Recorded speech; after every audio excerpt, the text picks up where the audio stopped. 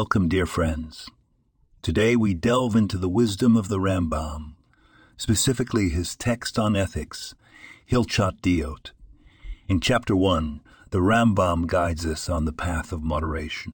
He teaches that we should not go to the extremes in our emotions, our actions, or our habits, but rather find the middle road, the golden mean. We all experience anger, joy, sadness, and even pride. However, the Rambam advises us against getting too carried away with any of these emotions. Too much anger can lead to rage and hatred, too much joy to recklessness, too much joy to recklessness, too much sadness to despair, and too much pride to arrogance. Instead, we should aim for a balance, a middle path. This is not just a spiritual guidance, but a practical one.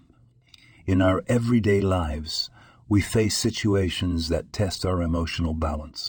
When we're stuck in traffic, when we face a challenging situation at work, or when we're dealing with a difficult person, we're tempted to let our emotions run wild. But the Rambam reminds us to maintain our composure, to keep our emotions in check, and to walk the middle path. This middle path is not about suppressing our emotions, but managing them. It's about expressing our feelings in a healthy and constructive way, not letting them control us. It's about finding the balance that allows us to live full, meaningful lives while still maintaining our inner peace. So, let us remember the Rambam's wisdom as we go about our day. Let's strive for balance, for moderation, for the golden mean, because it is in this middle path that we find true happiness and peace.